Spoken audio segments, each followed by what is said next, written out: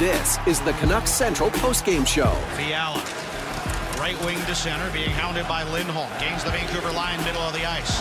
Left boards for Kopitar to the back door. Fiala scores! What a pass from Anze Kopitar. And Kevin Fiala just had to tap it past Thatcher Demko. Clark, left wing to Byfield, into the Vancouver end. 3-on-2. Byfield in front to Clark, and he scores! What a play to the backhand. As the Kings strike in transition, a couple of their young stars, Quinton Byfield and Brant Clark, combine. It's Clark's second of the year, and it's 4-1 Kings. With instant reaction from the players and coaches. Fiala sends it ahead for Moore on a breakaway in to the backhand. He scores! Trevor Moore beats Thatcher Demko down low.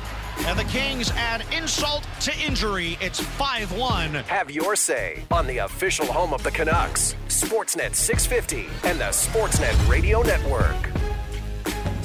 Canucks officially in a slump, losing their 6 out of the last 7 games. A tough 5-1 defeat on home ice against the LA Kings. And this is the Canucks Central postgame show presented by the number 5 Orange on the home of your Canucks, Sportsnet 650 and the Sportsnet Radio Network. Satyar Shah with Bick Nazar going to bring in Randeep Janda into the conversation in just a moment. As always, get your thoughts into our Dunbar Lumber text inbox 650-650. You can also grab a phone line 604-280-0650 or toll free 1-888-275-0650 and vent away. I can't blame fans for venting. Now, sometimes we vent and we say things we don't mean because we're just so upset about how things happen.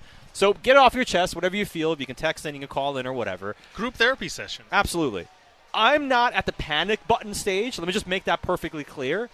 However, out of the last 4 games, 2 have been absolute dreadful performances. One was in Seattle. This one here against LA. This one is less excusable. That Seattle game, it was 10th game of 17 nights, 9 different cities over that span. A lot of things you can talk about, tough stretch and everything, and sure, perhaps you say fatigue comes in, it's a long season, those things happen. There's no excuse for what they did tonight. This was a lack of effort, a lack of intensity, and in the third period, where you needed a push, the Canucks made it 2-1 and then just completely folded. Now, a horrible call against Roenick. I thought that was a soft call, but you got to kill a penalty. Then you go down 3-1, and then you fall asleep completely and give up 2 more goals to lose 5-1. And that's my biggest issue here is they went far too meekly into the night in the third period. Yeah, that was a game where the first 2 goals, some key mistakes there, but you're still in this game at the beginning of the third period. You score a goal to make it 2-1, and to your point, you might not agree with that penalty. It was a soft one, whatever. You still have to kill that penalty, guys. And one of the areas that I look at, your ability to bounce back from mistakes. First of all, I'm sure Rick Tocchet's going to talk about puck management, right? On those first 2 goals, you have Noah Juleson screening his own goaltender. On the second goal, you have Elias Pettersson has a chance to get the puck out, has a chance to get it out of his zone. What happens? To the middle of the ice. Not that, all that dissimilar from what Teddy Blueger did in the last game. So you have to look in the mirror and say, are you executing those details to the level the coach wants? But that being said, even later on in the game, you have an opportunity here where you can fight back into that game. You create yourself, an opportunity to get back into it, boys. And it was a couple of moments where LA played hard today.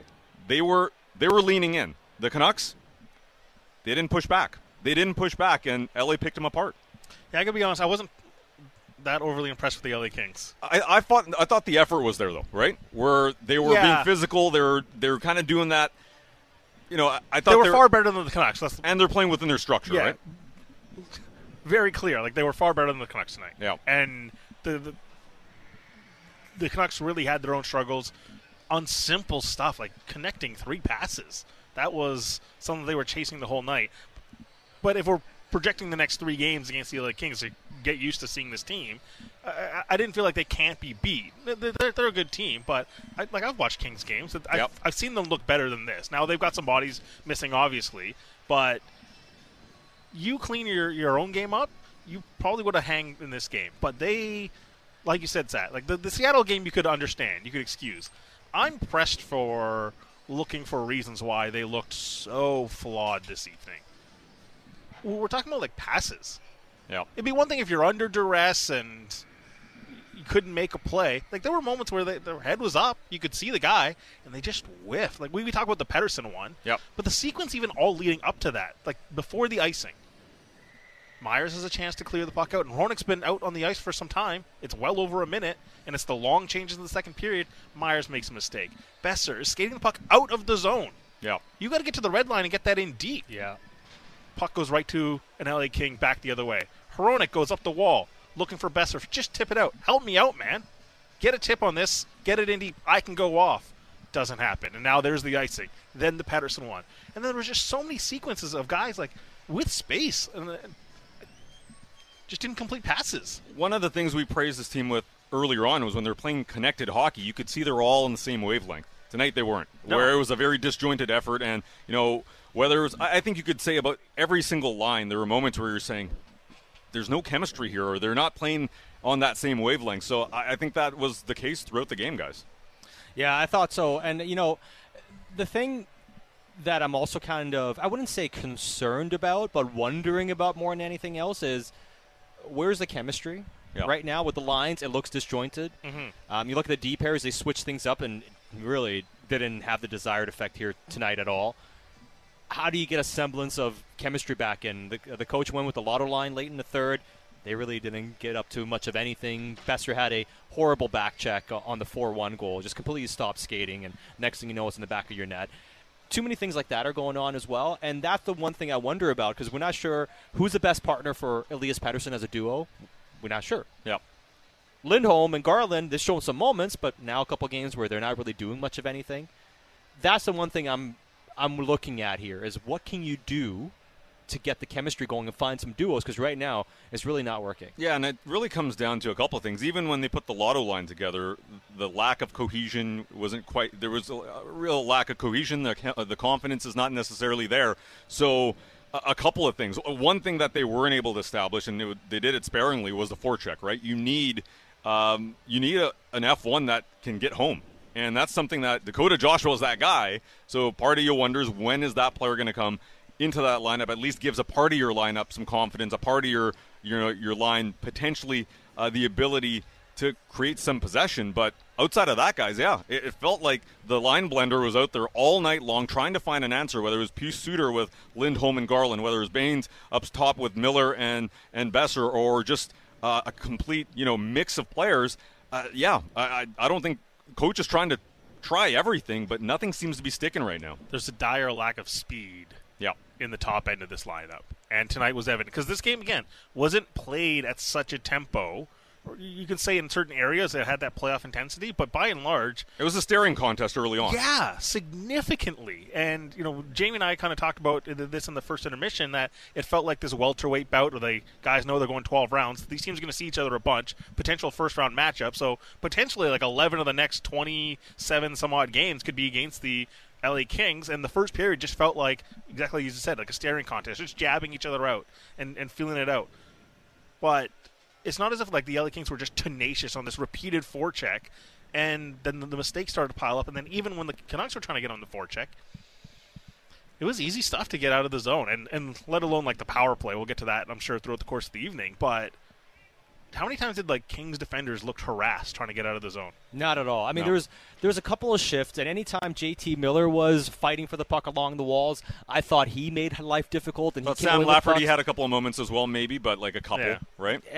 Way too many guys just didn't come away with pucks tonight. I think Höglander and Garland spent more time along the boards looking at the fans than they did the middle of the ice. Yeah, there was a lot of like, and look, they held the puck and which is nice, but they were like looking at the red seats more than they were in the middle of the ice. There was a lot of waist bending and reaching. Yeah, and by that I mean you're not bending your knees, digging in. Yeah. You're kind of reaching over, just reaching over with your stick, trying to fish for a puck, hoping that maybe it connects with your stick. It's like, come on, you got to go in a lot harder than that. Especially in a matchup, guys, that you mentioned it, Bick, where you're going to see this team a lot. Your opposition is playoff tested, and the players on the Vancouver Canucks, for the most part, a lot of these veterans have played playoff hockey. You've been there before. You understand what it takes.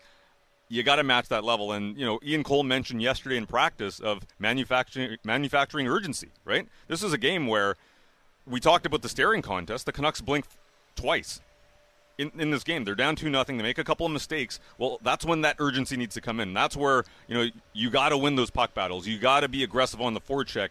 And chemistry is one thing. Effort is another. Just need to see more of it and attacking those LA Kings defensemen, and there's some good ones there. Don't get me wrong. Drew Doughty had a heck of a first half of this game, especially where he was dictating a lot of things. But there's a bunch of other players that are not all-stars. They're not all-world, and that you could attack with aggressive forecheck, cause some turnovers, And the Kings were more successful doing that than the Vancouver Canucks, as the Canucks weren't able to bring it consistently. Yeah, and, I see people mentioning in this person saying, love the show, it's therapy, but instead of dissecting every goal, maybe, just maybe, we need to accept that Vancouver cannot raise their game to be good teams from the start of a game when the other team is playing hard. I'm not sure I agree with that because we've seen them play against good teams and play hard. Like, I agree. What they're doing right now is not good enough, and they have to do better, This is their slump, yeah. But I don't think they're incapable of doing the things they've shown they can do earlier this season. They played with urgency against Boston. They played with urgency in the first 20 minutes against Pittsburgh. Yep. There's really no reason to have a fatigued performance. If you want to say the totality of these stretches of games against post All-Star break, okay, but they had multiple days off before from Saturday to Tuesday. It's not like tonight was a back-to-back or something. So there's been some rest here in this stretch. They're going to get multiple days off before Sunday, but this looked similar, slightly better than the Seattle effort. But yeah, I mean, it's a low bar, right? That's not a bar you should be trying to clear. You should be trying to clear at the very least like the back 40 of that Boston effort. In terms of beating good teams, going back to that text set, they've beaten the Rangers, they've beaten the Dallas Stars, they've beaten. I don't need to go through the list. They've beaten some really good teams that are atop of their division, but timing matters as well, right? We're talking about the beginning of March where the game does change, and the game has changed, where you're going to maybe get calls, maybe you're not. And sure, there's a soft call against Filip Hronek there, but that's the name of the game. We're going to see a lot of that. They were second best even with that call. For sure. Yeah. And you can, I'm not blaming it on that call. I think overall we saw what LA did to them in the third period. They were attacking with speed down the middle of the ice, and the Canucks were in a situation where they couldn't cope with it. But more than anything, this is what hockey is at this time of the year. You have to be resilient. You have to bring the effort. And you mentioned it right off the top, Sat, where if you're not skating, if you're not getting to your spots, if the F1 is not able to get home, it's very, very difficult to win in this league. And right now, I think that's one of the areas where, A, you got to execute the details. The other thing is, if you're not generating off the forecheck, it's too comfortable for the opposition. Yeah, and I see, stuff about officiating that's come up a lot. And, we mentioned that call on Hronek, soft call. That happens, though. That's my thing. Like, we can sit here and criticize it, but did the Canucks do enough to help themselves out? And if you're so weak mentally in terms of the gameplay that something like that's going to throw you off, I'm sorry, man. The playoffs are getting tougher. It's going to get harder in the playoffs. There'll be moments where it feels like the world's conspiring against you, or you're just going to give up and say, man, it sucks the world's against me, or you're going to fight through it. And that's why the coach, I'm sure if you get an honest moment with the coach, he'll be livid with how some of the calls have gone against him and how some games have been officiated, absolutely. But he's smart enough to understand they didn't lose those games because of officiating. How many things did the Canucks not help themselves with? And that's why if I see a game where, okay, the officiating was bad, and that's a difference because the Canucks played really well, I'm all for ripping into it and say, you know what, that's garbage, it's unacceptable, the Canucks deserve to win, and they didn't win because one of these things went against them. But what did they do tonight to deserve to win? Despite the fact they didn't get a couple calls going their way, what did they do tonight for you to say, you know what, if they had one call go their way, maybe they win this hockey game? Yeah, that's a valid point. Where you got to bring the effort, you got to bring the commitment to the game. And to me, the coach has mentioned this numerous times. There's going to be situations where, the heat is going to get hotter. It's going to get a lot hotter, right? We haven't had playoff hockey in Vancouver in some time, but the pressure that you're going to play with as a player, the pressure, the situation is going to be times 10. There's going to be moments where you feel like it's Vancouver versus the world again, right? But that's the reality of the situation. You have to cope with that. So as far as the penalties and all of that, there's no conspiracy theory out there. Every team deals with this on a nightly basis. To me, it comes down to, can you cope with that pressure? And guys, we're in the, if you're in the locker room, there's that, the coach has that saying, pressure meets pressure, right? Like that's his saying. It doesn't matter what the pressure is. You have to deal with it.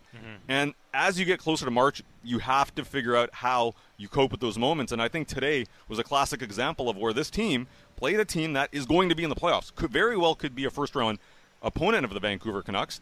And you have to make sure in those moments that you don't blink first. That's what playoff hockey is. You don't make that mistake. At a moment that stands out, you can't cheat it, the power play goal, right? Like, Ian Cole, there's no reason to freelance on that play. Yeah. Like, Kevin Fiala's going to the net. Yeah. You can't be freelancing. Yeah, and like, that's such a pivotal moment. You just get this goal, you're kind of back in it, and you're in no man's land. I saw, and we'll try to get some of the audio here post-game, I saw one of the quotes came up real quick because Canuck players are already meeting with the media here, and Ian Cole said he thought Kopitar was going to dump it in. and it was a bad read by him. Which, I mean, he's trying to Sure. anticipate the play, but it's a horrible read. When I saw the play happen, like Anze Kopitar can deceive people. Yeah, but it's also He's like, pretty good. But here's the thing: like, what about the risk management of that Yes. decision? Where it's like you're trying to anticipate a dump in, so Yeah. you leave the net wide open. Is that a smart risk management decision? And one of the things with Cole, which we've noticed the last little bit, is fatigue getting to him. Because I know he's a better player than what he's shown. And much like the Canucks, I think they're a better team than what they've shown tonight and in some recent games. I think Ian Cole specifically, guy's 35, a bit older now too, been a lot of games. He looks like he's behind the pace a bit, and he did not look like this for most of the season. Well, one remedy to that is going to be Carson Soucy whenever that happens. But, guys, Tyler Myers left the bench, right? There was a situation of, is he hurt? What's he dealing with?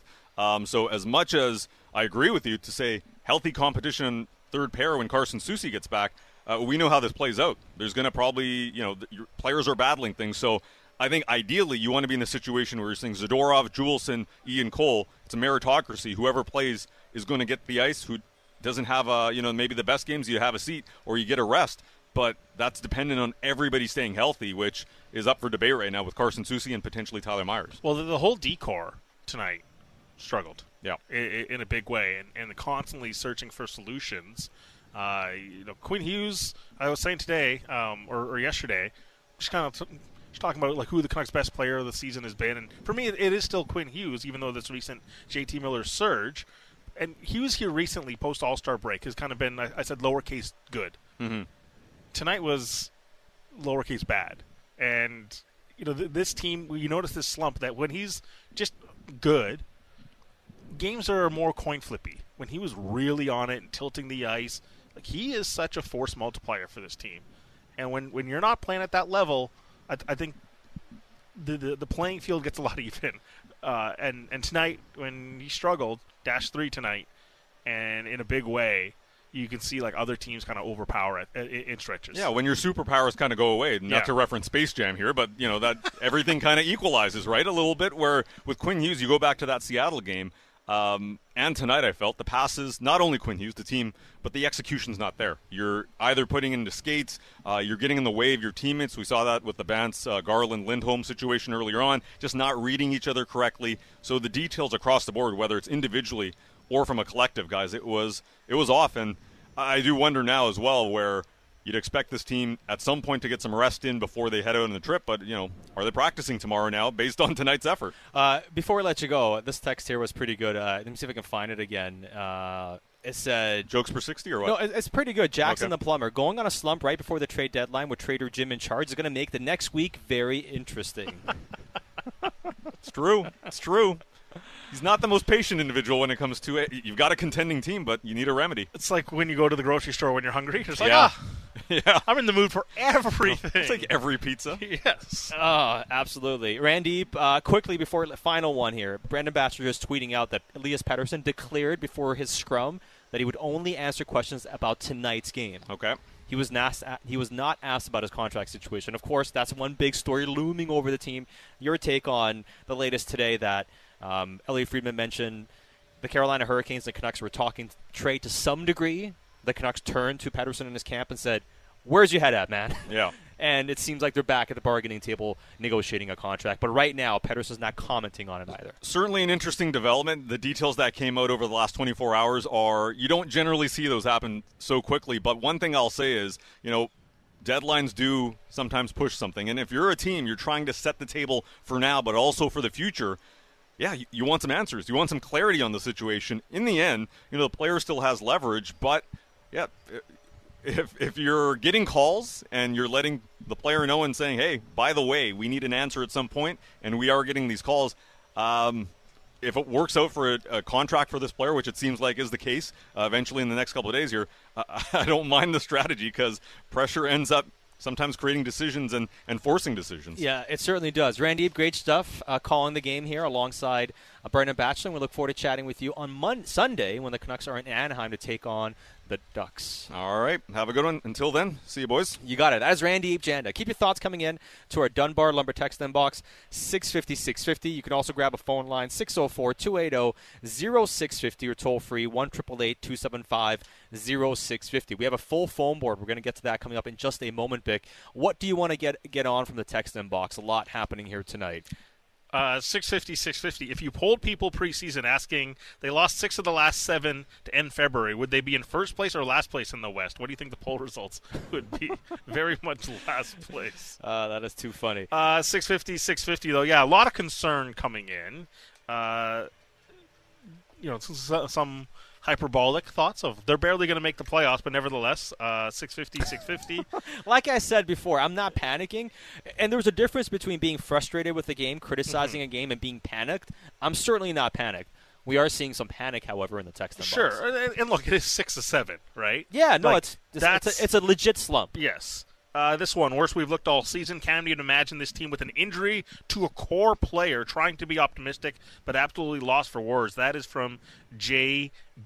And yeah, like the health so far this season to premium key players has been there for the Canucks, right? It's Joshua, it's Susie, and boy, they look lost on both sides of both with the forward group and the decor. Like Susie, I'm really excited to see his return. Been singing his praises for so long, but with the recent usage for Ian Cole and the slippage in play as well, and Zadorov and Myers weren't overly effective again tonight with their physical capabilities. Hughes had a really tough night.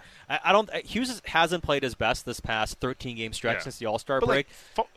Fumbling the puck. That's the thing. Tonight looked like he had real trouble connecting the play, fumbling the puck a lot. It just seemed like everything was exploding on his stick, which is something we're just not accustomed to seeing from Quinn Hughes. All right. I'll get one more text in here. It's from Steve in the Ridge. Keep the lines together. It's not working. There's been a lot of line juggling, and so far to no avail. Keep your thoughts coming into our text inbox, 650. Let's go to the phone boards, and let's start things off in East Van with Kevin on the line. Kevin, thanks for calling in, and what are your thoughts here tonight? How you guys doing? Doing great, man. Yeah. How about you? What do you have for us tonight?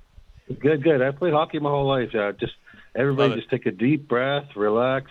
The problem is, you know what? We've seen over the last 13 or 14 games that Rick Talk has been my favorite player growing up, but you've seen that there's gamers and there's not. There's regular season guys, and it's starting to pan out very easily that Pettersson is not a – and I love him. He's not the playoff guy. If you want to talk about the bubble when Demko took over, right?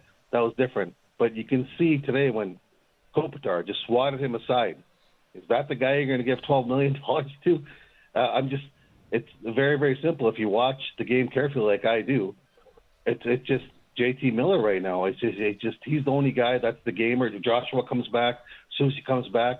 In Talkett's world, this is a 4-line team. If they all play the 4 lines, we can succeed. At the beginning of the season, Rutherford said, if everything goes right, nobody gets injured, we're going to be okay. If not, it's going to be different. But there's some guys you got to really think hard about if you're going to put all that money into him, because he's a great San Jose Sharks for so many years.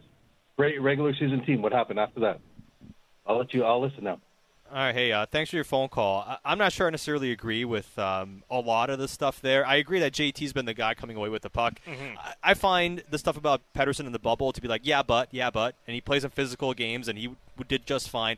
Pettersson is more than capable to play through physical hockey. He's not doing it as well as he should be recently, no doubt about it. We've had this discussion so many different times. I'm a believer in Pettersson's game. I'm a believer in him projecting to get better and being able to be successful. Some don't believe it. And honestly, until we see him play in the quote-unquote real playoffs. Natural playoffs. Until we see that, nobody's really going to know. So fire off your takes, and we'll see ultimately if you're right about it as time goes on here. Continue getting your thoughts into our text inbox. We'll get to those coming up in a second. Well, let's continue on the phone boards, and let's go to Langley, where we have Jake on the line. Jake, thanks for calling in. What are your thoughts? Hey, guys, if you can give me a little bit of a run here. I'm not panicking at all whatsoever. Okay, so there's 3 things I want to say. First of all, when Joshua comes back, that fixes the 3rd line, okay? So that's already a fix. We already know there's chemistry there. That's done. When Susie comes back, there's your defender. That pretty much fixes the D. Yeah, we can use a little bit more depth, but that is a pretty major acquisition. Think of it like a trade deadline acquisition. So what's the real problem here? I think we need another top 6 forward. I'm absolutely certain that is something we still need. Now, I understand we went and we got out Lindholm, and it hasn't worked so far. But you know what? sometimes this is just how it happens. You trade for a guy, he doesn't have a great fit. What do? Well, you can either flip him back or you can try to make it a solution. And one of the solutions that you can do is bring in another top 6 guy. This is Jim Rutherford here. And I'm 100% certain he sees exactly what I see. And they're going to go out and they're going to get another top 6 guy. And I really hope it is a guy like Jake Gensel, even if it's going to cost an arm and a leg. Remember, they've already spent so much, I guess, assets this year that they're all in. They don't have a choice now. So you might as well go all in. I'm not saying you got to trade, Lekaramaki or Willander. But I'm just saying you need to really push it, and I think a top 6 guy, even if it's Toronto or something like that, would make a lot of sense. And I think that will kind of stabilize all the lines a little bit and give some time, 20, 25 games, to really calm everything down and get some chemistry. So what do you guys think? Hey, Jake, just hang on to the line right there. So when Joshua comes back, and you said that'll fix the third line, do you want Bluger back there or Lindholm to stay there? I think we lost them. Oh. Fast Eddie Gregory. No, he's there. All right. He hung up. He hung up. All right. But Eddie's like, it's not my fault. He hung up. That's the thing, right? Is it Bluger, Joshua, Garland back together, or do you stay with the 3 centers? Right? So that chemistry that was there, it's removed now because it's not Bluger being there with Joshua and Garland. It's going to have to sort that part of it out. The other thing is okay, well, Soucy comes back. That'll fix the deep. So what, no other injuries going to happen? Right. You can't just assume health. There's always another injury coming. I do agree with the fact, though, we mentioned it earlier. Top 6 forward. Of course. Need some speed. And like I've been mentioning, on radio and also on TV today. Because you're a double threat. Yes, not a triple threat. I don't write nearly as well as Ian McIntyre does. But I do believe they're very much looking to make a sizable addition if they can. Now, that doesn't guarantee they'll be able to pull it off, but they want to make another addition to the forward group, I think, especially somebody that can put the puck in the net, play in your top 6. I think there is more than enough room to add somebody like that to the team. It's just, are you able to pull that off by the deadline? That's really the big thing. But I know they're aggressive and they're trying. There is a talent hole for it. Is there cap space and roster space for it? Yeah. And you're going to have to get creative because the type of player you're talking about probably costs a certain amount of money. There was hesitancy earlier this season to mix with the roster too much because of how well they're playing. As Jackson the Plumber was suggesting, with Jim Rutherford and Patrick Alvin at the helm, are they maybe less reticent to make a move that flips things around a little bit? Well, it's not as if the chemistry's working right now. Yeah, and doesn't mean you can't regain it. And you have to be careful, throwing the baby out with the bathwater just because you're going through a bad stretch and all that, for sure. But I just wonder if that's something they look at. And those saying Phil Kessel can give you some depth. He's not stepping in and playing your top 6 or top 9 and making an appreciable difference. And I don't think there's an expectation that he's coming in to do that. He might sign and he may provide depth, but that would pretty much be what he's here to provide. All right, let's continue on the phone boards. Let's take another phone call here, and let's go to Prince George, where we have Jim on the line. Jim, thanks for calling in. What are your thoughts here tonight? First of all, don't want to reiterate what you guys and Randeep were saying. There's some excellent comment there. You're reading my mind. I'm just wondering, Pettersson gets knocked off the puck so easy. Are we just overreaching for the fact that he's a first-line center? Or, like you guys were saying, I think he's under development still. But I remember, a couple Sundins that were having similar issues, and just so easy to strip the puck from. Multiple defensive zone giveaways. And, the effort level is absolutely poor, but I don't think we're going to go very far in the playoffs with the mix we have. I think they're still developing a good team and dealing with the cap hit. But I think we're starting to see the low end of the scale, and we're a median in between the beginning of the year and this. But, just too soft, way too soft to play a heavy game.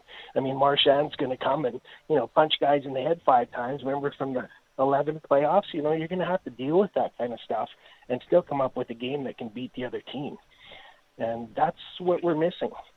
Have they figured out Talkett's system and that's what we're dealing with? Or I'm interested to hear what you guys say.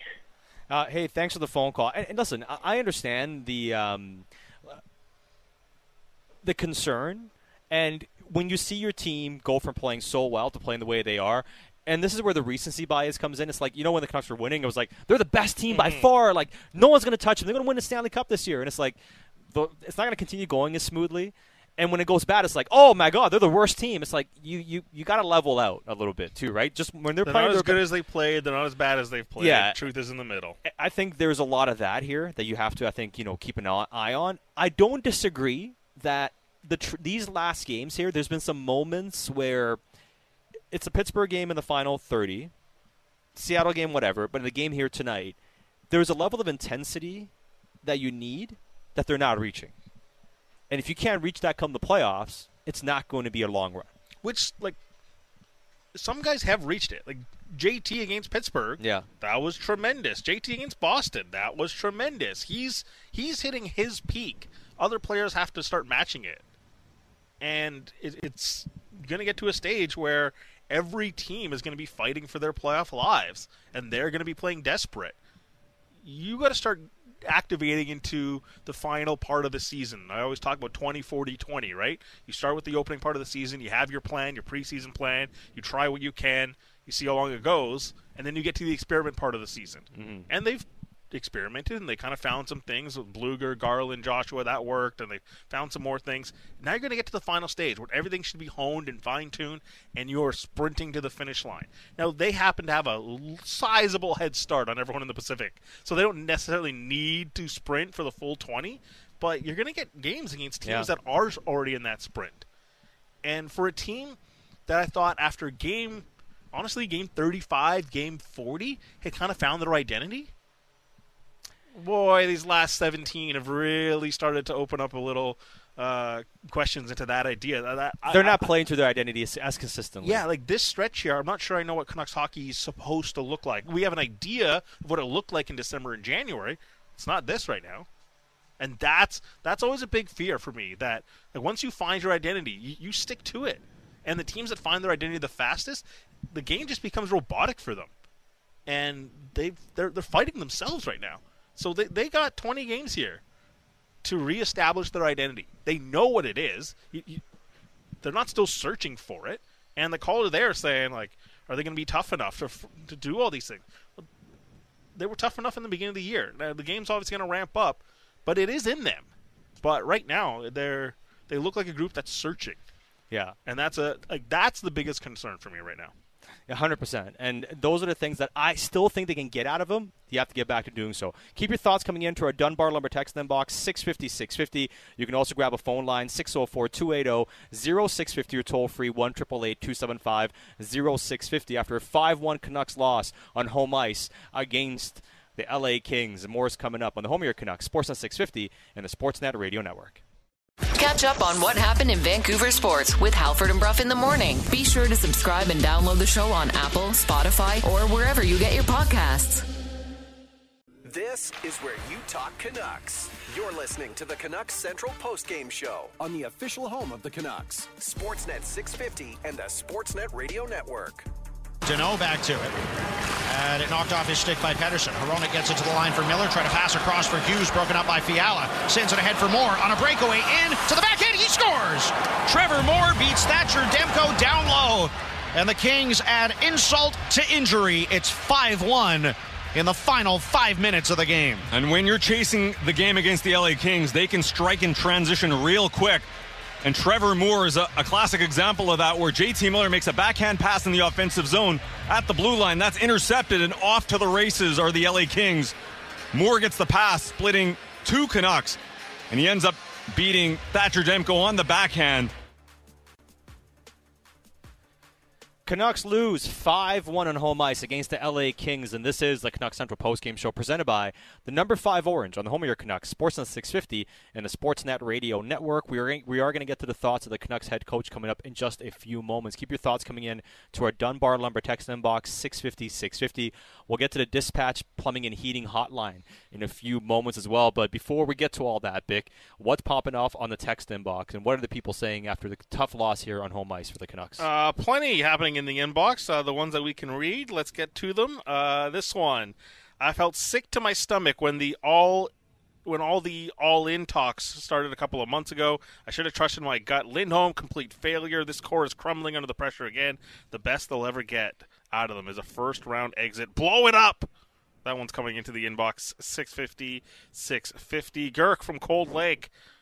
Quinn Hughes tonight played with no motivation. Very easy entries for the Kings. Lazy game from Vancouver overall. They need some grit on the trade deadline. That is from Girk in Cold Lake. And this one, Bungalow Jim, PD criticism, warranted tonight. The 2-0 goal was a key moment in the game. Entirely his fault. His laziness directly resulted in a goal against, and the rest of the game looked completely bleak after that. Yeah, not a great game for number 40, and I'm not sure it was a really strong game for many Canuck players outside of number 9, JT Miller. And again, it wasn't like he was great, but he was the one guy that was relative to everyone. Yeah, he was coming away with pucks. He was throwing the body around, I don't know playing if with intensity. I don't know if it impacted the goal at all, the first goal, but his change was slow. Yeah, it wasn't great. It was tough. All right, keep your thoughts coming into our text inbox. Let's take a couple phone calls here before we get to the head coach. Let's go to Coquitlam, where we have Marcus on the line. Marcus, thanks for calling in. What are your thoughts here tonight? Hi, Sad. Hey, buddy. And Big Nassar, I listen to your show all the time. Is it time for Rick Tocchet to bench Ilya Mikheyev? Because he's not skating well, and he's not playing well, and PD is really struggling. Should we just bench him for a couple of games and then try for him to try to figure it out? Hey, thanks for your phone call. I appreciate you listening and the kind words. So you're running out of options. Yes. Now he said, did he mention PD at the end too? Maybe resting PD for a couple of games. I'm not sure you go with him. Yeah. It's like your star guys. I don't go to that stage. On Mikheyev, I think it's overdue. I've defended Mikheyev's game a lot this season, and I think that he's a better player than what he's shown. There's no way in defending the last 15 games, 20 games he's played. Well, it's 30 without a goal. 30. That's a big number. It's almost half a season, like we're getting close to. Like over a 30-year season, you haven't scored a goal in. But it's coming down to me, production aside, is he making an impact on the forecheck? Is his speed there? Is he winning puck battles? He's not doing those things consistently. And considering what the coach always talks about Staples-wise, effort-wise, he's kind of skating by. And I'm not questioning the coach's credibility here because I think he's done a fantastic job and his staff as a whole. But it's getting pretty close to how are you justifying this guy staying in the lineup, considering the standards you've held so many players to. He's not producing. The bottom line's not there. He's not making an impact defensively. The speed's not there, and he's not winning puck battles. How is he a player right now playing into the team's tenets that you have to keep him in? Phil DiGiuseppe played 9:21 tonight. Ilya Mikheyev played 10:36. And Teddy Bluger played 11:14 tonight. Those are your low guys tonight. Sam Lafferty at 11:40. And, yeah, it's the thing, too, and we always get these texts of, like, Ilya Mikheyev, you're big. Blow some guys up on the forecheck. He's not a put a guy through the glass type of player. He's a I'll separate man from puck type hitter. But even that is deteriorating from his game. 1 hit tonight for Ilya Mikheyev, 2 shot attempts, both of them on goal. But, yeah, his overall speed is significantly lacking. And you thought there was a stretch there right before the All-Star break. It was starting to pick back up. You're like, all right, you get a handful of days away, mini bye, and you come back refreshed and energized, and he has regressed in a big way. Yeah, he certainly has. Let's take one more phone call here before we get to the Canucks head coach, 604-280-0650 or toll-free, 1-888-275-0650. And let's go to Richmond, where we have Ryan on the line. Ryan, thanks for calling in. What are your thoughts here tonight? Hey, boys. I'm going to pull a page out of IMAC's book here and give you a bit of a triple threat on tonight's game, and then I'll hang up and let you listen. That's a high bar, man. That's a high bar. You better bring it. Number one, I gotta say that I have never heard of the Larsheider section in my entire life, and I had no idea that was a thing that the team did. And if anyone that's listening doesn't know about it, it's an entire section where you just stand for the entire game, but the tickets are the same price. It's kind of strange. I don't know how new that is, so I'm just kind of wondering about that. And then in terms of the to pull a little Tom Mayonak and do Bulls and Bears of the game, you know, it's always got to be best when he's the only goal scorer. And in terms of Bears, I mean, it's got to be Canucks ticket sales, because this is the fourth game I've been to this season for the first place team in the NHL. It's sold out in the top, and the bottom has so many empty seats for a team that good. Is it the prices? I don't know what's going on with them, but yeah, I just love to get your guys' thoughts, and great show as always. Hey, thanks for your phone call, Ryan. As far as attendance goes, announced attendance was 18,801 tonight, which is, I think, a hundred and some away from a sellout. Sold tickets doesn't always mean butts in seats, and I think in a game like this where it lacked a lot of energy, I would imagine the concourses were busier than perhaps the seats at one point. Somebody texted in, and forgive me for not referencing who it was, but said, hey, it was disappointing to see in a game, you know, even down 3-1, fans, you know, rushing out of the building. Those things are going to happen when a team struggles, and you're down 5-1 the way they were. Atmosphere wasn't fantastic, but did the Canucks give the fans anything? Yeah, it's not like a comeback was on the horizon at any point. So, I'll give the fans a pass on that one here tonight. What else did you think of what Ryan had to say? Yeah, like the atmosphere today was lacking, but that's partly due to the performance on the ice. As far as the Larshiders go, it's been a mainstay for some time. They pop up on the scene and provide a great environment when things are even at their bleakest. They've been there in the stands to provide a nice environment for fans. Yeah, I know. I'm there with you. Nav in Dallas says, finally you stopped defending Mikheyev. I told you months ago. Why is he staying in the lineup? He's useless out there. Puck dies on a stick. No need to pay $5 million plus for a forechecker. He needs to go. Again, I think he's a far better player than what he's shown. There's no defending how he's played recently, and in terms of taking him out of the lineup, it would be justified. We'll see what the coach does. But as far as what the coach thinks about what happened here tonight, a 5-1 loss against the LA Kings, here is Rick Tocchet meeting with the media post-game. Well, I didn't think we gave him a lot, but what we gave him was egregious. A couple of, they're egregious. I mean, you look at the goals; they're just, we're all in, pushing the chips, and so we got to correct it. We got a day off tomorrow. Some guys need it. We got to recharge, and we just got to get our mind right. You talked about turnovers the other night. Is same story again in terms of some of those mistakes that end up in the back of your net? Well, I don't think we turned as much as last game, but the plays, like I said, were coverage plays, pinching at the wrong time. PK anticipating when you should just stay in front of the net and knock the puck down. It's like they're egregious. It's not many. I don't know if they had like a 10 or chance. They didn't have many chances, but they're egregious chances. So. The Kings seem to really slow down the pace of play quite a bit. How do you break out of that so that you're playing at your pace, the way you want to play? Well, you got to win some battles. The first period, they were coming out of the puck. We'd have two, they'd have two, and they come out with the puck. We were late on chip-ins or even on rush plays. We weren't really fast to those areas. And that's, to me, it's just a will to get there quicker than them. And they, especially early, they kind of bottled things up and played their style. And sometimes you have to do that. If they're not going to let you do some things, then you're going to have to do a couple little things differently. Refused early, the D didn't shoot the puck when they should have right away. We were D to D and then reset it. It was a combination of a lot of things. Forwards didn't come up with loose pucks.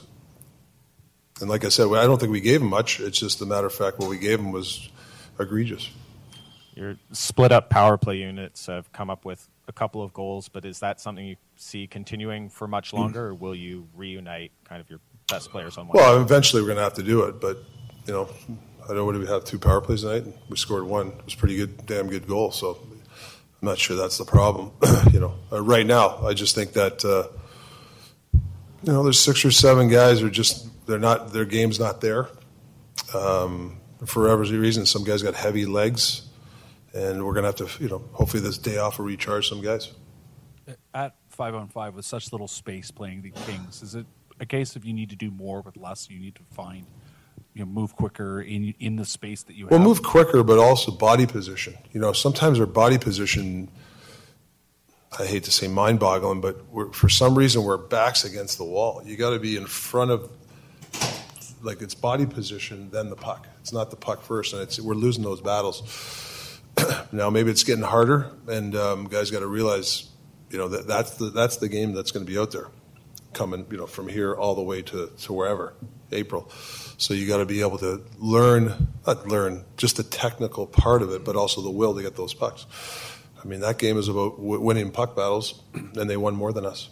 Kopitar scores a goal. He sets up the third goal. Yeah. Big-time player from a guy that's going to go to the Hall of Fame. Yeah. Is that the kind of clips you want to turn around and show your guys and say, like, this is what a big game player is? Well, I mean, I don't know. Like, our guys have been playing hard all year. I mean, some guys are struggling, some of the big guys, and you're going to go through stretches, and they're going to have to figure it out. But figure it out is not all in. You can't play an all in style. I'm going to pinch when I want. I'm going to throw a puck out in the slot when there's coverage there. I'm not going to, I'm going to change bad when I want. I mean, those are the things that when I first got here were, when the goal there, the change was bad, and then obviously our coverage sucked, even though we had people there. Those things just can't happen. They can happen once in a while, I get it, but they've just been happening too frequently right now. Hey, Coach. Elias Pettersson finished January with, I think, 14 goals, and now he finishes February with just 2 goals. What do you think the difference has been, and what do you think of his play tonight? I thought he tried tonight. I think he's going to have to change a few things. Hold on some pucks there. I'm sure he wanted that one back. He threw it away. That's the stuff that usually he doesn't do. He holds on to it, makes the right play. He's struggling, in certain parts of his game, but, he'll come out of it. I think that he's too good of a player not to come out of it. You've talked a lot about your staples, and when you look at how this has happened, this game, late in the Pittsburgh game and at various other times in the last couple of weeks, those staples seem to be missing. Yeah. When you'd think after 50 games or 55 at that point that would at least be set. How do you balance that between giving these guys a break, pushing them harder, and pushing those emotional buttons?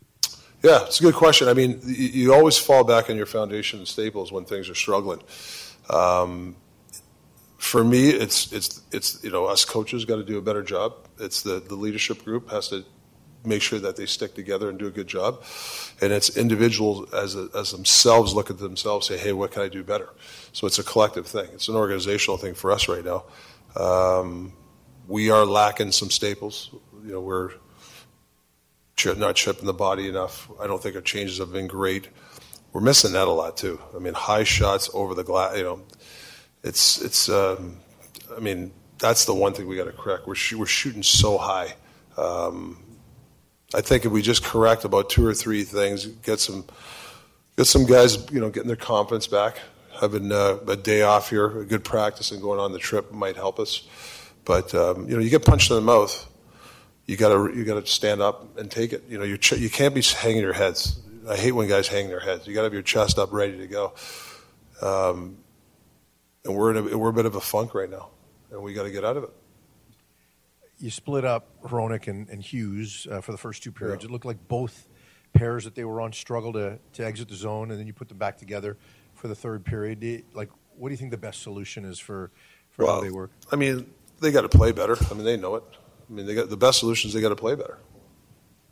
Together or well, I don't care who they're playing with. They got to be able to. You got to be able to defend. Maybe we're playing them too much, but they got to defend better. I think, for sure, and take what's given. But it's just not them. I mean, it's a collective. Like I said, I don't think we gave them much. But like I said, you can't give breakaways. You can't anticipate instead of staying in front of the net. You can't pinch and give a guy 3-on-1. Like, these are just egregious that you can't do. Once in a while it's going to happen, but I think they're just too frequent for our club. And we hung our hat most of the year on play without the puck, and we've lost that right now. And we need some guys to get right buy into it. And sometimes you might have to win a game 2-0 or 2-1. I don't know if we have that mentality right now. I think some guys haven't scored in a while. we're pressing, and then when you press, you lose your coverage, you lose your man because you're pressing for goals or assists. And, stats look – I hate stats. Stats come when the team plays well. If you chase stats, then, that's what happens. But just as a former player and as a coach as well, what do you think a road trip at this point can do to kind of break out of this funk that you mentioned? Yeah, I mean, we've been on the road a lot this month, so whether it's a road trip or whatever, we just got to get a good day off, good practice, and figure out a couple of things, get some people, get their confidence back, and get on a roll. That's really what it comes down to. What do you think for a situation for Archdeep Baines? He's getting the call up and in this situation to kind of experience what a funk is like for a team. What does that do for a guy who is just getting his feet wet in the NHL? Well, he's got to make sure he's insulated. The leadership group, the players. A young guy like that, you got to make sure that you're around him, coaches, talk to him. Hey, this is part of it. And unfortunately, he's been part of the more of the losing. But it's good. It's good as long as he's insulated. I don't want him by himself. 100%, no way. He's too good of a kid and player. Throughout the second and third period, there was a lot of line switching amongst the forwards group. Was that just more for trying to find a spark at that moment? Yeah. That is Canucks head coach Rick Tocchet after a 5-1 loss against the LA Kings, and suffice to say, not very pleased with the effort from his team. A lot of things. Now, he did mention there are a lot of things that are correctable, 2 or 3 things in terms of what they have to do for it to change. He mentioned we didn't give them much, but what we gave them was unacceptable, really egregious mistakes, the breakdowns. As he mentioned, the bad line change, the bad back check, and we had somebody text in and say, you guys talk at all about Besser's poor back check on the 4-on-1. We mentioned it a bit earlier, but it was just a really poor effort from him and also his line mates. It's kind of skating off for a change at the same time. There's a 2-on-1 going back the other way, right? He stopped skating. There's a lot of that stuff that's been happening that you just can't find acceptable. They look like a tired team, but to me that excuse doesn't stick anymore. But that's what they look like. The coach mentioned they need some more time off or whatever it is, and maybe a day of rest is going to help them. But some of the decisions they made, just simply not good enough. And we mentioned how you watch them in puck battles, you see a lot of waist spending, guys reaching in. They're not really digging in for it. And exactly what he got to. He's like, body positioning, backs against the walls. We have to get in front of the guys. You have to body position and be willing to get in there to win pucks. And they're just not showing the same willingness in those moments. And that's something that obviously has to change and get back to what they were doing earlier this season. Yeah, you're not putting yourself in athletic positions to, have appropriate balance to fight in those moments. And, when contact does arrive, you're going to get pushed off really easily. And you mentioned, in moments when they're, 2-on-2s, they're losing the puck battles. When they were trying to, change the tempo of the game, they're late in plays. And a lot of that leads to these all-in plays that he kept referencing. It was... We've heard him mad here recently. That was disappointed. Yeah. That was very much like, I'm not mad. Disappointed. I'm just disappointed. And this text says, Talk sounds like a coach that's trying his utmost to be in control and not present any sort of ounce of panic. I do think he's also being careful. Like he's also used the card the last little while a couple of times where he's gone in on the team. He did it in the Seattle game. He's done it previously as well. You can't keep going back to that all the time. And I think that's one of the things. So you have to kind of massage that. You can't be, going off, 2 out of 3 games, 2 out of 4 games.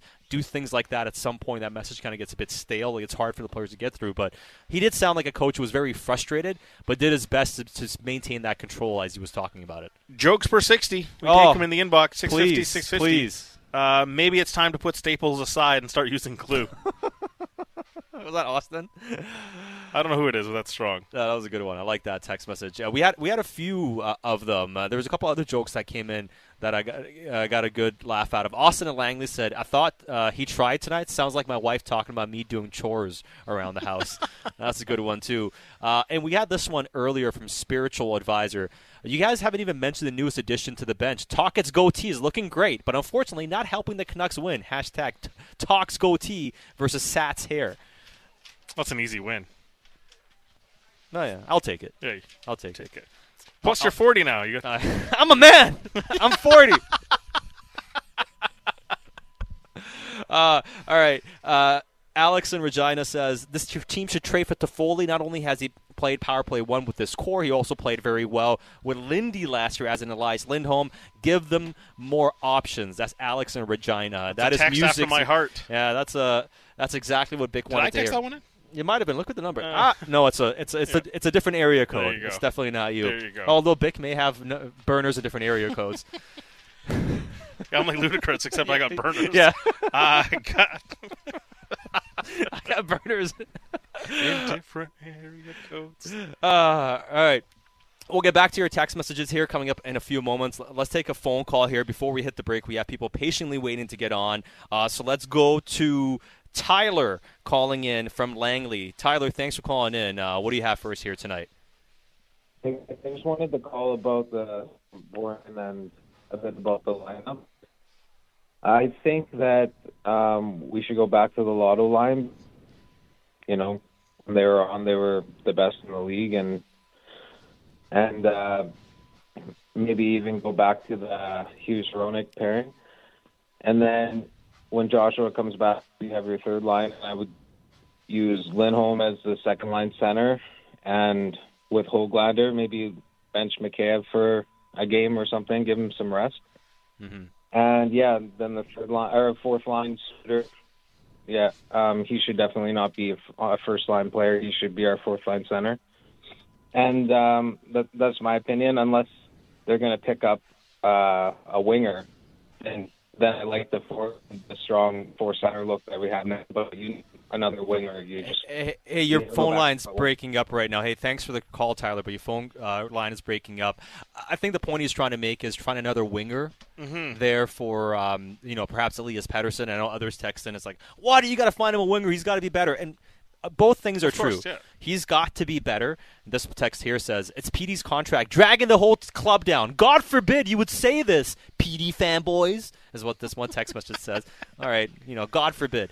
Anyways, I do think Pettersson can be a lot better, but the reason Tyler makes the point and others make the point of... Do you think Brock Besser on that back check was like, oh, Petey's contract, I shouldn't go all the way? Yeah, I mean, to me... Ian Cole's got the puck on watching Anze Kopitar. He's like, I could go to the corner...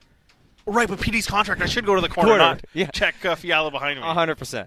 I get it. Now, on the finding another player for Pettersson or finding a winger for him or a winger that can play in your top 6 or top 9, it's not about can Pettersson play with certain guys and get a decent level production? Sure. But if you're trying to win and go deep, you kind of want running mates. I mean, does Pittsburgh just say, hey, we got Crosby and Malkin, screw it, who cares? These guys can make anybody good. Well, why would they go out and sign Hossa? Why would they go out and trade for Phil Kessel? So it's like you always want to make your team better. And if you find a pair, find somebody that can be a duo with him, I think that could make a big difference for the team. And that's what I'm looking at more than anything else. It's not even so much about, I think Pettersson has to be better. Even if Pettersson was driving play and playing fantastically well, my take would still be, can you find him a winger that can play at a higher level with him? Whether it's him or whether it's for Lindholm or however you figure it out, I do think they can add somebody that can really go. And Toffoli came up. I know that's something that you're a big fan of course, as we just mentioned. But I'm all for if they can add a legitimate top 6 forward here. Yeah, the thing is, it's like the market still hasn't really separated, right? Like, I've been talking about the Toffoli thing for so long, but you need the Devils to slide out. They're 5 points back of Philadelphia with the game in hand.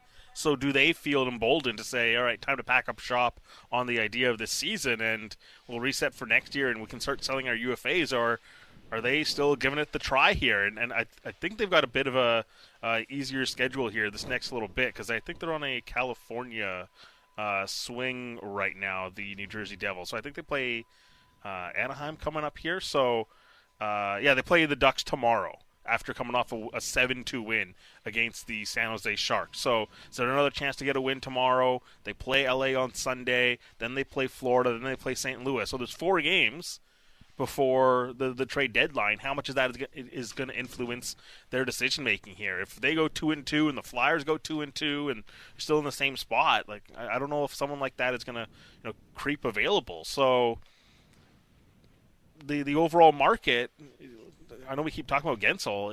It just feels like it keeps coming back to that. Yeah, absolutely. And I think, Gensel, if you can pull that off, it might be very difficult to do, but that's something, of course, that you keep an eye on. All right, keep your thoughts coming into our Dunbar Lumber text inbox, 650-650. You can also grab a phone line on the Dispatch Plumbing and Heating hotline, 604-280-0650, as we continue on the postgame show. It's Satyar Shah with Bick Nazar on the home of your Canucks Sportsnet 650, and the show is brought to you by the number 5 Orange, a Vancouver legend, and they've got sports, too, right here on Sportsnet. Everything Canucks before and after the games. Canucks Central with Dan Riccio and Satyar Shah. Subscribe and download the show on Apple, Spotify, or wherever you get your podcasts.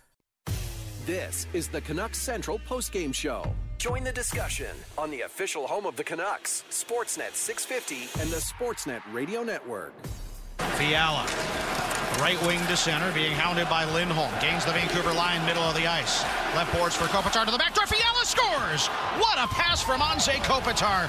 And Kevin Fiala just had to tap it past Thatcher Demko. The Kings are up by 2 again. It's 3-1 before the 5-minute mark of the third period. And the Kings Swiss forward starts off this play, picking up the puck in his own zone, speeding through the neutral zone. The puck goes to Kopitar and a great cross-ice feed, and it looks like Fiala was going to skate by the net, but he just taps it right into the net to beat Thatcher Demko. Quick execution there by the LA Kings to make this 3-1. And the Canucks won't be happy about that because that was a soft penalty call, but in the end, the call happens their batch, and the LA Kings execute very, very quickly. Randy nails it. Soft call. Got to be able to fight through and kill penalties. The Canucks could not. Got back in the game after Bresser scored. Then 3-1. Canucks go on to lose 5-1 on home ice against the LA Kings. And this is the Canucks Central postgame show presented by the number 5 Orange on the home of your Canucks, Sportsnet 650 and the Sportsnet Radio Network. Satyar Shah with Bick Nazar. We'll get back to the phone boards coming up in a second. We are going to hear more from Canucks players postgame. Plus, Ian McIntyre will join us coming up in the final segment of the show. A lot of reaction on the text inbox, 650-650. This text message here says, sure, Pettersson pops in his points during good times. When has he ever dragged us into a game? And I said, well, he's leads the league in game-winning goals. He set an NHL record for most consecutive game winners. And then the response is, well, great. That's in the first 40 games of the season. And constantly in the goalposts move, right? And that's my biggest criticism with the Pettersson criticism is the continually shifting goalpost. They'll say something, you respond, well, actually this, actually that. No, have a point, and if you're right about it, stick with it. You can't keep shifting the goalposts and trying to back yourself into finally, I told you he's bad at this. It's like, okay, sure, fine. He struggled, no doubt about it, but obviously one of the things to keep in mind. This one here says, you guys don't talk enough about Demko tonight. It's a good question. I was actually going to bring up Thatcher Demko. Mm-hmm. I don't think he was bad, but he's not making some of the saves that he was making earlier this season. And there was some post-to-post stuff, but also some stuff that kind of got through him. Now, I do think the Doughty shot, it's like a layered screen. It's Hughes and it's Juleson. Bluger and Juleson. And Juleson's like right in his eyesight, and the puck's rolling, and he gets a lot of velocity on it. I was trying to track down the puck tracking data for that. I couldn't find how fast that slap shot was. I don't think the puck tracking was working during that spot. But nonetheless, that one kind of gets through. I mean, he's not doing anything on the Fiala goal. The Fiala goal is not doing much on. The Clark goal, like Besser's got to be there. Yeah. And then like the last 3 are not on him. It's really, second goal? Yeah, but I thought that was like an unbelievable shot, too, by Kopitar. He's on the left dot, and he gets it to the far post. So, yeah, maybe he can be on that one. Maybe be in the center a bit more on the net. But it's also a low-high play. I agree. These are the things you can look at and say, yeah, but. Sure. We're accustomed to see him saving 1 or 2 of those a game, and he hasn't been doing it as much recently. And, we spoke to Kevin Woodley as well, who's obviously been a big fan of Demko's play and what he's done. But he did mention, too, on Demko's play that his saves above expected are not quite where they used to be. Somebody mentions Demko backdoor. And the backdoor, that to me is not on the goalie. I think that's more on your defenders. What the Canucks want to do is get their goalie to play half the net. That's what they've talked about. We take care of the back door. We take care of the tap-ins. You focus on just handling your half of the net. That's something that recently is not being protected as much, and sometimes that can play tricks on a goalie because then you start cheating, you start not playing as aggressively, and that retreat can sometimes cause some problems as well. We got a tweet earlier from MJ who said this will be the 4th time in the past 6 games that Demko's save percentage will not be above 900. You had the DeSmith game against Minnesota, and Canucks goaltending is officially in concerning territory. For me, that would be more defense than it is the goaltending, but stats are stats, and they've had their issues. Now, the DeSmith one, we spent some time with that one, off a skate, off your own players, 5-on-3s, and he hasn't gotten back in. And this is 5 starts in a row now for Demko. Is there a little bit of slippage in the game for him? He's played so well even in that stretch. Like he played good against Boston. He played good against Pittsburgh. But it's fair to say, like, when is Casey DeSmith going to get back into the net? Yeah. No, especially after letting in 8 goals, where I didn't think all of them were on him, or much of them were on him, to be honest. The chance to not compete right away, and so Casey DeSmith has just been sitting here stewing on the idea that, like, hey, that Minnesota game is my last one on record, and it's been 10 days now. And does he get the Anaheim start on Sunday? Or do you feel like you want to win the game? And that's one thing, too. I'm not – we were talking about this on the roundtable today. I'm not going to dig into it too much. I wasn't as concerned about the workload as long as they can keep it to under 60 here, right? Obviously, 55 would have been nice, but even 58, 59 I can live with. But the longer the stretch goes, just don't get to a point where you get reticent to go to your backup goaltender, and next thing you know, that was like 60 starts, 61, 62. You're trying to get it back on track. That's what I don't want to see. You can always find a reason to justify starting Thatcher Demko. And the fact you just said, like, hey, do you chase a win? Man, like, well, you don't trust yourselves to go get a win against the Anaheim Ducks? That's alarming to me. And it's a fair point, but you should trust in your systems. You should trust in your staples, whatever you want to call it, to go into Anaheim and get a result. Yeah. If DeSmith can't win you a game like that, then there are bigger issues, and we think DeSmith is capable of doing that. We know that he is. All right. I just want to read one text before we get to the phone line. Hey, guys, I feel like Baines took the energy out of the building with the first penalty, 15 seconds in, and it didn't get a whole lot better for him. He had a really tough night. And look, Rick Tuckett's not going to bury him. He's a young player, just a guy that they have a lot of hope and promise in, obviously. And he mentioned, you got to be insulated in moments like today. But there were moments where the start of the process of a play, I thought he did really well to find space and get your head up and try to make a play.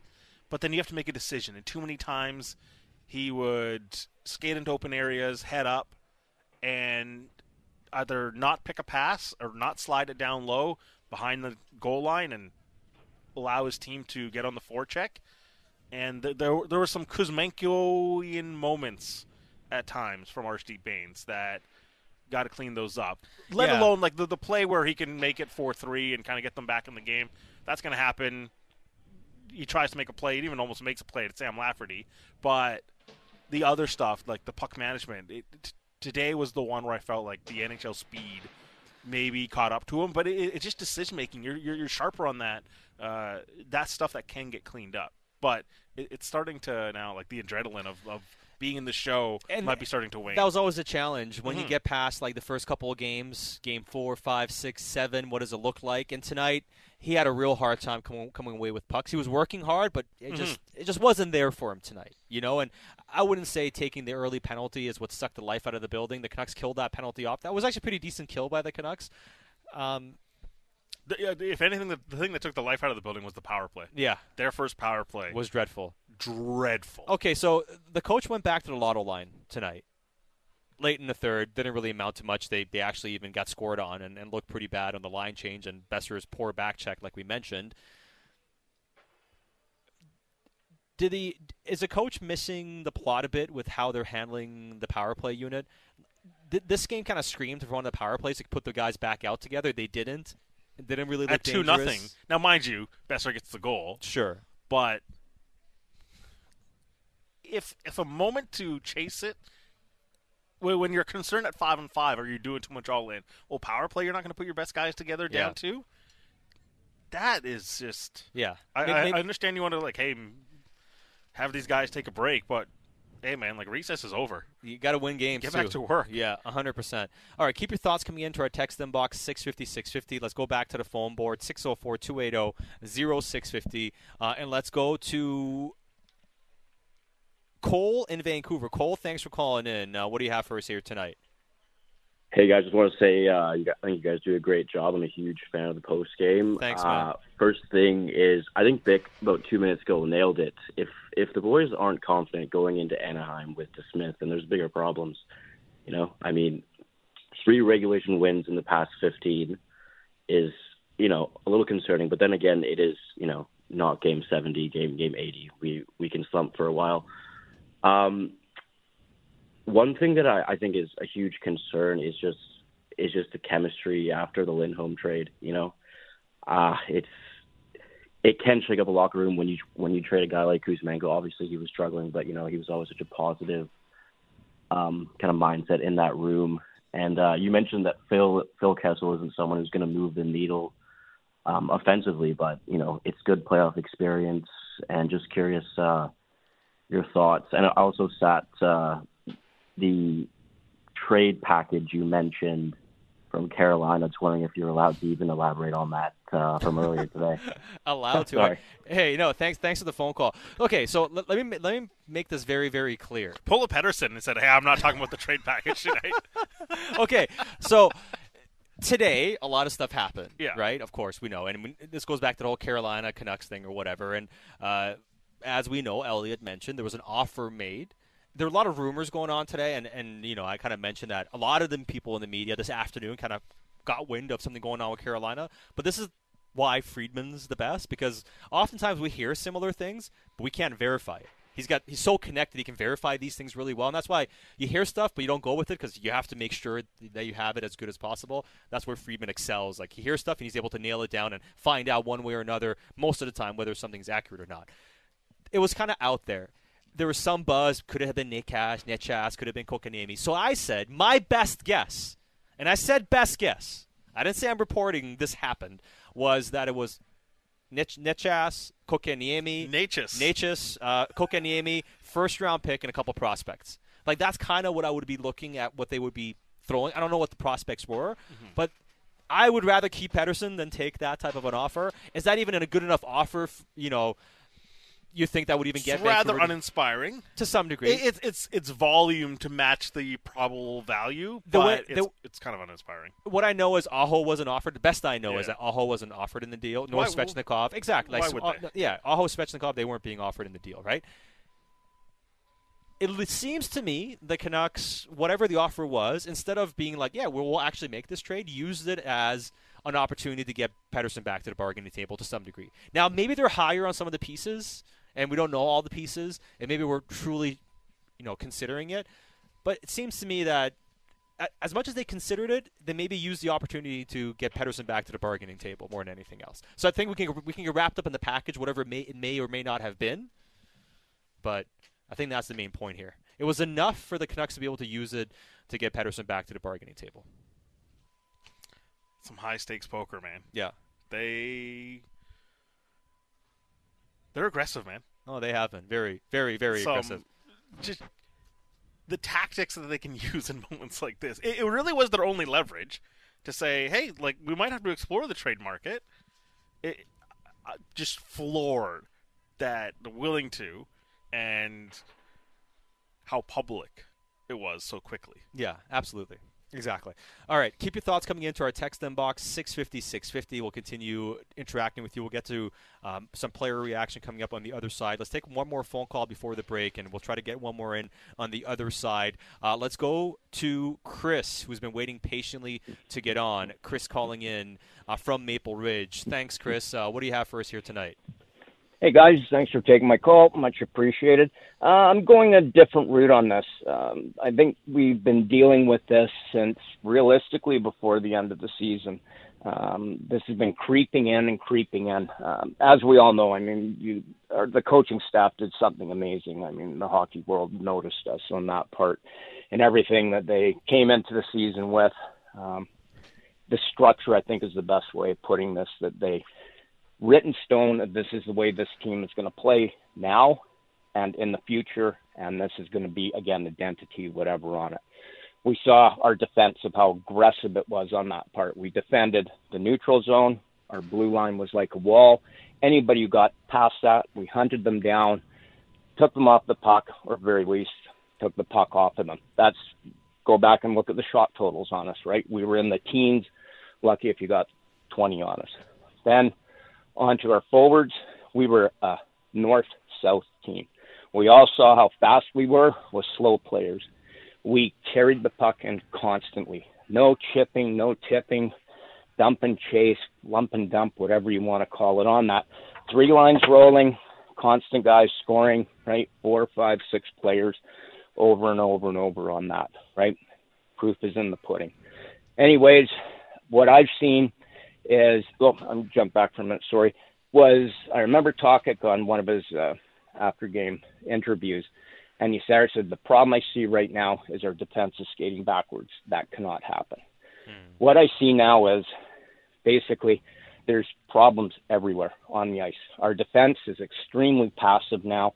We don't do anything. Guys skate in, and it's like no different than letting mice run into your home, right? Now you've got to try and chase them down, and ends up being problems on that part, right? Truthfully, when you think about it, right? No, it's good on analogy, that part. yeah.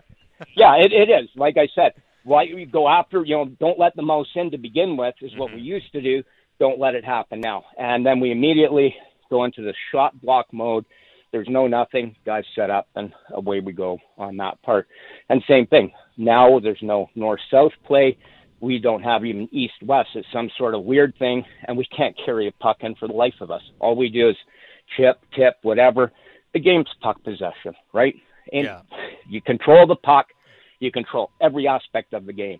We did that before. So where this comes down to me, why is the coaching staff not being held accountable for it? You guys built it. You proved it. Done.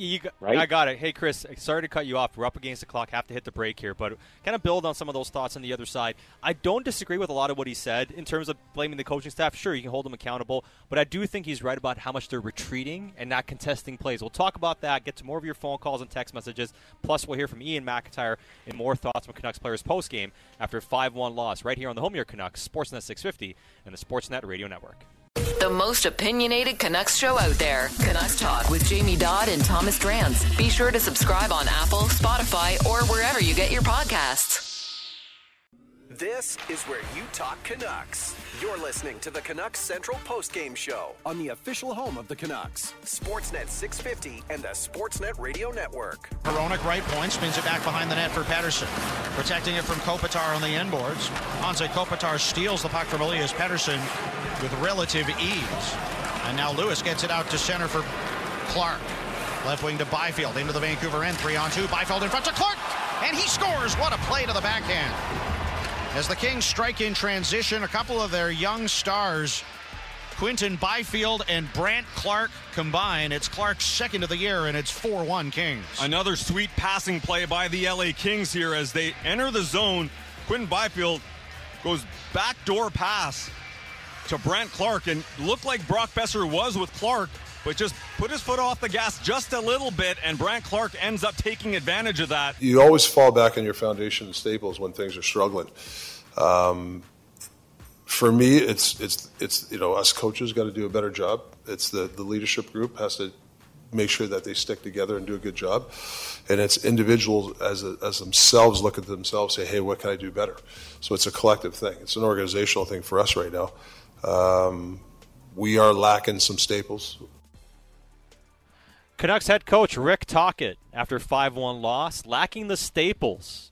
This is the Canucks Central postgame show presented by the number 5 Orange on the home of your Canucks, Sportsnet 650. Keep your thoughts coming into our Dunbar Lumber text inbox, 650-650. You can grab a phone line, 604-280-0650, or toll free, 1-888-279-0650. The caller previously, Chris, mentioned how the players are playing and mentioned the coaching staff, and is he getting the players to do the same way? I don't think they've changed anything about their approach. Could you criticize the coaching staff anytime a team is struggling? Sure, I think it's fair. You can always question, especially deployment and how you're going with your lineup and everything. I think all those things are fair. I'm not sure, though, what they're not doing is related to the coaching. Could it be, what they're doing with their D pairs? But I think that's also a reflection of how much some of these guys have struggled. Like Ian Cole, we mentioned, looks like he's behind the pace a little bit. He made a bad read. On Kopitar, he thought Kopitar was going to dump it in, and we'll play some of the audio coming up in a little bit. But I think a lot of the stuff that you saw tonight has been from individual struggles. Quinn's not playing at his best. And I think the point that I really agree with Chris is there's a lot of retreating going on in their own zone. And even when they defend, they're very passive. When they were at their best at parts of the season, they always contest plays. They're aggressive through the neutral zone, contesting plays, sticks on sticks, getting on pucks, hounding guys down, closing space down aggressively, keeping a good gap. And it seems like there's too much retreating going on now as a team. And that's something that they have to change. And not even just that, the other thing that we can talk about with the coaching staff, and Ken's making this point, tweeting us here, Tocchet said he thinks Pettersson gets a lot of offensive confidence from the power play, and its futility is impacting him right now. So his solution is to split the power play into 2 units and not get Pettersson out there much at all on the power play. It makes no sense. And Johnny also tweeted us saying, the power play the last couple of games with JT and Besser, that unit has 2 goals. Why are you guys so bummed out on the power play? The first power play of the game, one of the worst power plays you'll see. Yeah, I mean, these last 2 games now, they scored 2 power play goals. But their process on the power play has been really poor. Now, they got a couple goals, and you give credit to it. But in terms of generating chances and getting momentum going and putting the team in duress, they're not really doing that on the man advantage. That first power play, one of the worst zone entries by that Miller grouping. It's just a pass all the way up the wall. It looked like a 5-on-5 tip-in to say, hey, we got it in deep. Let's go for a change. We'll fight to get the puck back in. It's the power play. And they had no chance to retrieve that puck. It's an easy clear. And then the next one, the same power play, but the next unit comes out. It's Lindholm and Pettersson on another dump in. They do not get close to Drew Doughty on a retrieval. And it's an easy exit. And both guys, talking about playing retreating, they were close. They both chose to pull up and pull out of physical contact. Lindholm and Pettersson. And it's a moment like that. You're meant to be playing desperate hockey here. 100%. And you're not getting that. And this text here says, not a great night for a lot of the stars. 40, 43, 53, 57, 21. 40 wasn't a good night all around. Myers couldn't make a 3-foot pass. Overall, LA played good, playing for playoff position. Nux, not enough desire tonight. I think it's fair. Yeah. Like, a lot of those guys mentioned there didn't really bring it tonight. I do want to highlight the one power play goal just really quickly on a positive. The adjustment they did? This was actually really well done by them because they tried to set up a bumper shot for Brock Besser, set up by JT, and Gavrikov played it perfectly. You watch it, there's nobody with Gavrikov on his post. So he's able to protect that spot, get out to Besser, block that shot.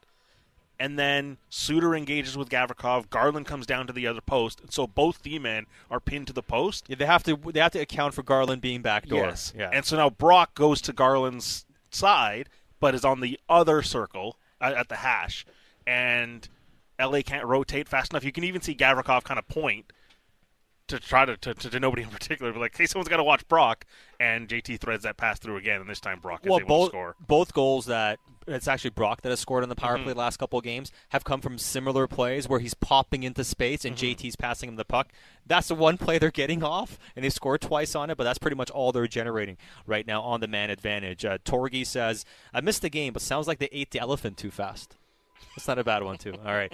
Keep your thoughts coming in. Let's take a phone call here before we get to some player audio post-game from the Vancouver Canucks. We just lost the caller who was on. So let's get to the player audio. Now, we mentioned Ian Cole. Ian Cole's been fantastic this year. The last couple of weeks, the game has struggled a little bit. Had a real bad moment on the ice here tonight, but here he is meeting with the media and talks about how things went tonight and how the team might get judged. I've said before, this year we get judged on whether we win or lose, and not only did we lose, we lost 5-1 in a game that we didn't play well enough, and that's becoming the story too often. We need to fix it. I think sometimes these teams are a little more intensity and fighting for a little more in the standings. Yeah, I mean, yes, but that doesn't mean that we shouldn't be ready for it or expect it, right? I think we have just as much to fight for as anybody. We want to try to secure home ice. You want to get as high of a seed as we can. We want to win games. We want to go into playoffs playing well, not struggling to find our game. So if we look at it with that lens, there should be no reason why teams are more engaged or whatever you want to call it. Even the top teams in the league go through tough stretches throughout the season. What do you guys have to prioritize to try and get out of it? Yeah, I mean, every year there's ebbs and flows. And we said that from the beginning. Things are going great early. We're winning games we probably shouldn't have. Now we're not playing well, and the only way to get out of these slumps is to work through it. The only way you come out better for it on the other end is to work your way through it and understand that maybe there needs to be a little more desperation and all the cliche words certainly, but they all apply. So that's really the only thing we should be focusing on at this point. With the way the Kings take away time and space, trap up the middle, does it really prioritize moving your feet more, attacking more with your feet? Well, yes and no. Sure, if they throw the puck out in their separation, yeah, certainly move your feet. We want to quick up it. We want to try to play fast, absolutely. When they get set into that 1-3-1, a lot of times you're skating the puck right into somebody. They make you dump it, and they have that one guy sitting way back for a clean breakout. So, we need to figure out a way to play against these guys. This is a good team. There's a high probability we see them, certainly next week, but then also come playoff time. So, it is what it is. Maybe we're disjointed. I'm not sure, but we'll have to take a look at the tape and figure out a way to beat that. Take me through there. Power play goal, third goal, the back door. Did you think he was going to dump it in the corner? Yeah, I mean, I think that the probability that he made that play was quite low. You're trying to read and make decisions as best you can. I thought the chance of him rimming that down below to Fiala behind the net was quite high. So I went to go cut it off. He made a nice play. Fiala didn't even see it till it hit his stick. It happens. So bad read by me, can't happen. And we gotta start killing more penalties. So that is Ian Cole after a 5-1 loss against the LA Kings, and mentions how he made the wrong read on that play. Thought Kopitar was going to dump it in and vacates the front of the net. Next thing you know, the backdoor play is wide open, and they convert on that play. He mentions teams are going to go through this, mentions maybe being a bit disjointed. The connectivity or lack thereof was certainly noticeable here tonight with the players. Mm-hmm. We know when they're playing their best, they connect passes really well. They really struggled with that. And it wasn't just like one. It was like pretty much the whole group. Quinn's usually the best at this, coming out of his own zone and at the very least making one or two good passes. He had real trouble just getting out of his own zone at times, handling the puck, making the right read. That connectivity just was not there for the group. And even in moments when someone won a battle, they would face up and look to make a play. No support. Yeah.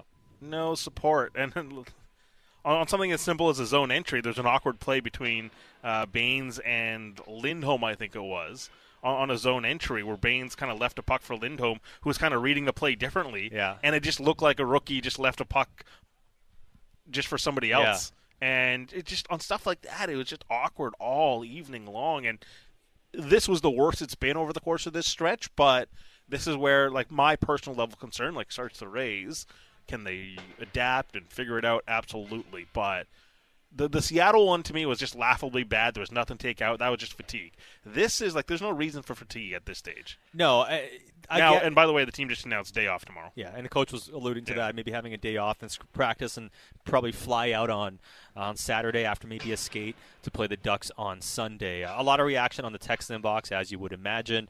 Dave says the Canucks need more urgency for sure. Definitely notice the loss of Joshua and the physicality. And others have texted that into Rob and Victoria. This team does not look the same since Joshua went down.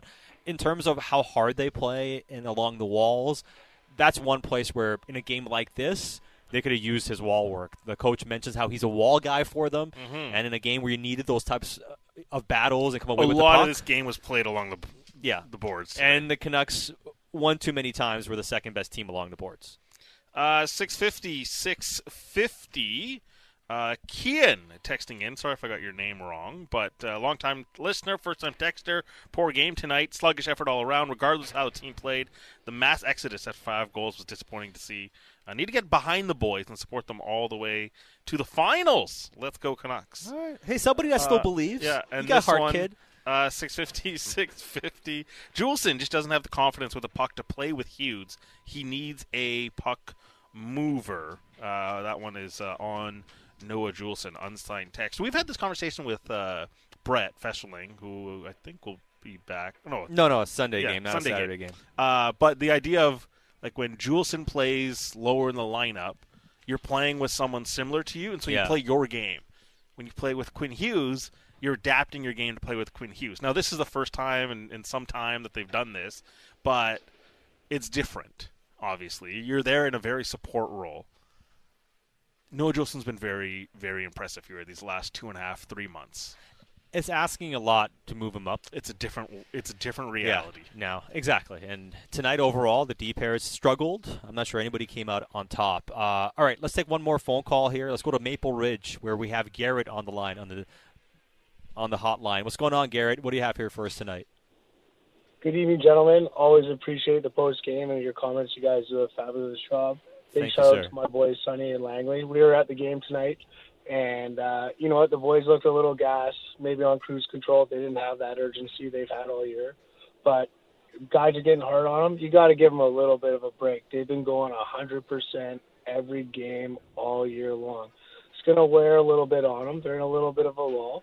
They'll snap out of it. We're a great hockey team, and the boys are working hard. I just think everyone should ease off a little bit, and that's it. Hey, you got it. Thanks for the phone call, Garrett in Maple Ridge, saying be patient. Be a little patient here with everything going on. And back-to-back home losses, though, Sat. First time all year. First time it happens. It's a tough stretch. Canucks have lost 6 of their last 7 games. They are officially in a slump. The question is, how do they get out of it? They have a 3-game road trip, which begins on Sunday against the Ducks, and they play the LA Kings again pretty quickly next week as well. So perhaps a measure of revenge could be in the cards for that game. All right, it's time to bring in the man we call the triple threat. Oftentimes referred to as a closer. He's closing this one out tonight. You watched him on TV, not today, took the day off. You read him on digital, and you're about to hear him on radio. He is Ian McIntyre. Yes, I was on television as much as Big Nazar tonight.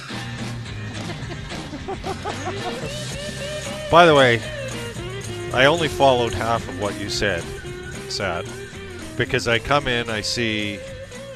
I saved it for you. Saved it for you. Oh, you saved that for me? Yeah.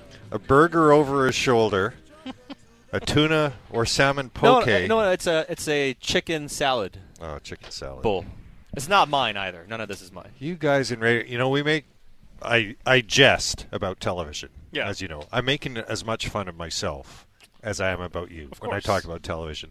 But you guys in radio and the food you get, oh man! Well, we got to make up the salary somehow. It makes me long for minimum wage and a microphone. I would say though, even the food is very sporadic. This is one of the very few times where there's some left over afterwards. There's been some drama about the food. I'm not sure how much we can reveal about this. Yeah, there has been some drama. There's some complaining. I can enjoy the car ride home. There's been some complaining. I'll tell you some stuff maybe on the way home. But some complaining about some people eating too much of the food and there's not enough left. And then there's come on, in their hands right now. Let's just do it right now. Tell me who that is. And some of the producers complaining to the stadium people, and then their response was bringing less food the next time. So there's been some drama over this. Okay. There's been some drama over this. Oh, well, I'll look forward to that. And even stealing chairs. I don't know what's going on here. It's like a high school cliquey circus going on. I don't know what's happening. You know, nobody eats a leftover burger. Like nobody ever eats a cold burger. Not that I don't appreciate the gesture, but it's not a leftover food. No, but media members would. Would they really? Some would. I think so. Yeah. I've been around enough that would. I only say because I have. Big would. See, I don't think pizza's that great, but part of the appeal is that it's as good the next day. Certainly, yeah. Cold or hot. The Canucks, cold or hot? Which one's more enjoyable? Oh, we're going to talk about this now, are we?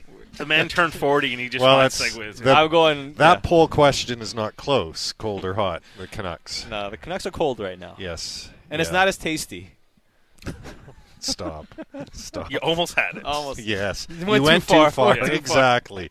No, don't you always say, know your limit, play within it, Sat? But the thing, I don't know my limit until I pass okay. it. That's my problem half All the time. right.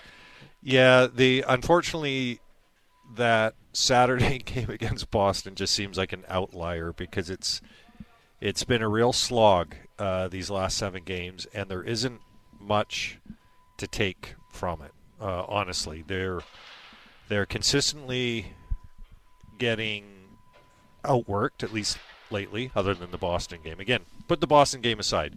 Getting outworked. They're not sharp mentally. They're not playing with the pace that they had earlier in the season. And they're not showing well against top teams that eventually they would need to beat if they actually want to do anything. So it's not a great time. They look to me like they're just exhausted. They look tired physically because their feet are moving slow, and they look worn out mentally because their brains are moving slow. Mm-hmm. And it might be that hellacious February schedule caught up to them. Mm-hmm. Because sometimes you get through, the 10 games in 17 days. Sometimes you get through that and you think, oh, we're through it, but you're actually still paying the price for it, mm-hmm. In games to come. It's like living badly. Just because you stop eating pizza and drinking too much beer, it doesn't mean that the next day you're going to feel great. It's going to affect you for a while. So I don't know why I used that analogy. I apologize. By the way, I'm sorry for my color palette of what I'm wearing tonight. It looked okay in my bedroom lighting, but I've got, this is great radio, isn't it? Talking about what I'm wearing. I wasn't going to say anything. I would say, though, at least the combos work because black can go with brown, and then blue can fit in with navy blue can fit in with pretty much everything. Okay. And then you have a couple different shades of brown. To me, you pull it off. It's not the worst faux pas. My theory is if the individual items are good, yeah, everything. The colors will work. don't matter. Yeah, I don't know about that. Yeah. They wear socks and sandals on the runways of Paris. All rules of fashion are broken. All right. Yeah, I feel like I just fell off the 1970s or something with all these clashing colors. What were we talking about? Whatever. The team tonight. Oh, the 10. I think they are tired. I know they are tired. It's just a matter of, is the rest alone going to be enough? Because that's another cardinal mistake that teams and individuals often make. Is if you're tired, all I need is a day to refresh. Yeah. Right. And that doesn't do it if now you've lost your execution, you've lost that sort of mental sharpness about how you need to play and where you need to be, and so that it's instinctive and you're not, the gears aren't grinding through your head as you're trying to play a game. But they are going to get a lot of time in March. They're going to be home possibly too long, 9 games in a row.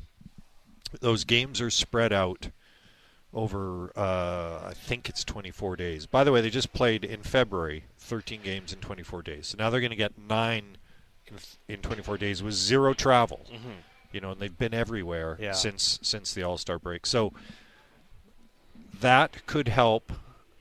I mean, that will help, but only if they sharpen up their habits and the staples that talks about. So we'll see. The good thing about all of this is that they've played themselves into a surplus, mm-hmm. a point surplus. And yes, they want to, go wire to wire and win the division and have the top seed. But look at the teams in the Pacific. Really, is anyone going to be a heavy favorite over anyone other than, let's see what the form of each team is like. Sure. Let's see what the health of each team is like as the playoffs begin. But right now, Vancouver, LA, Edmonton, Vegas, it doesn't really matter who you're going to play if you're playing the way the Canucks are right now. But they do have that luxury of having had a great first 2/3 of the season. They're not in danger of missing the playoffs. They are in danger of not finishing first, but again, I don't think that's paramount. They just have to start to using another talk term, another word, egregious, which I love tonight. Used it 5 times in the first 2 minutes. the word of the night. Yes. Egregious.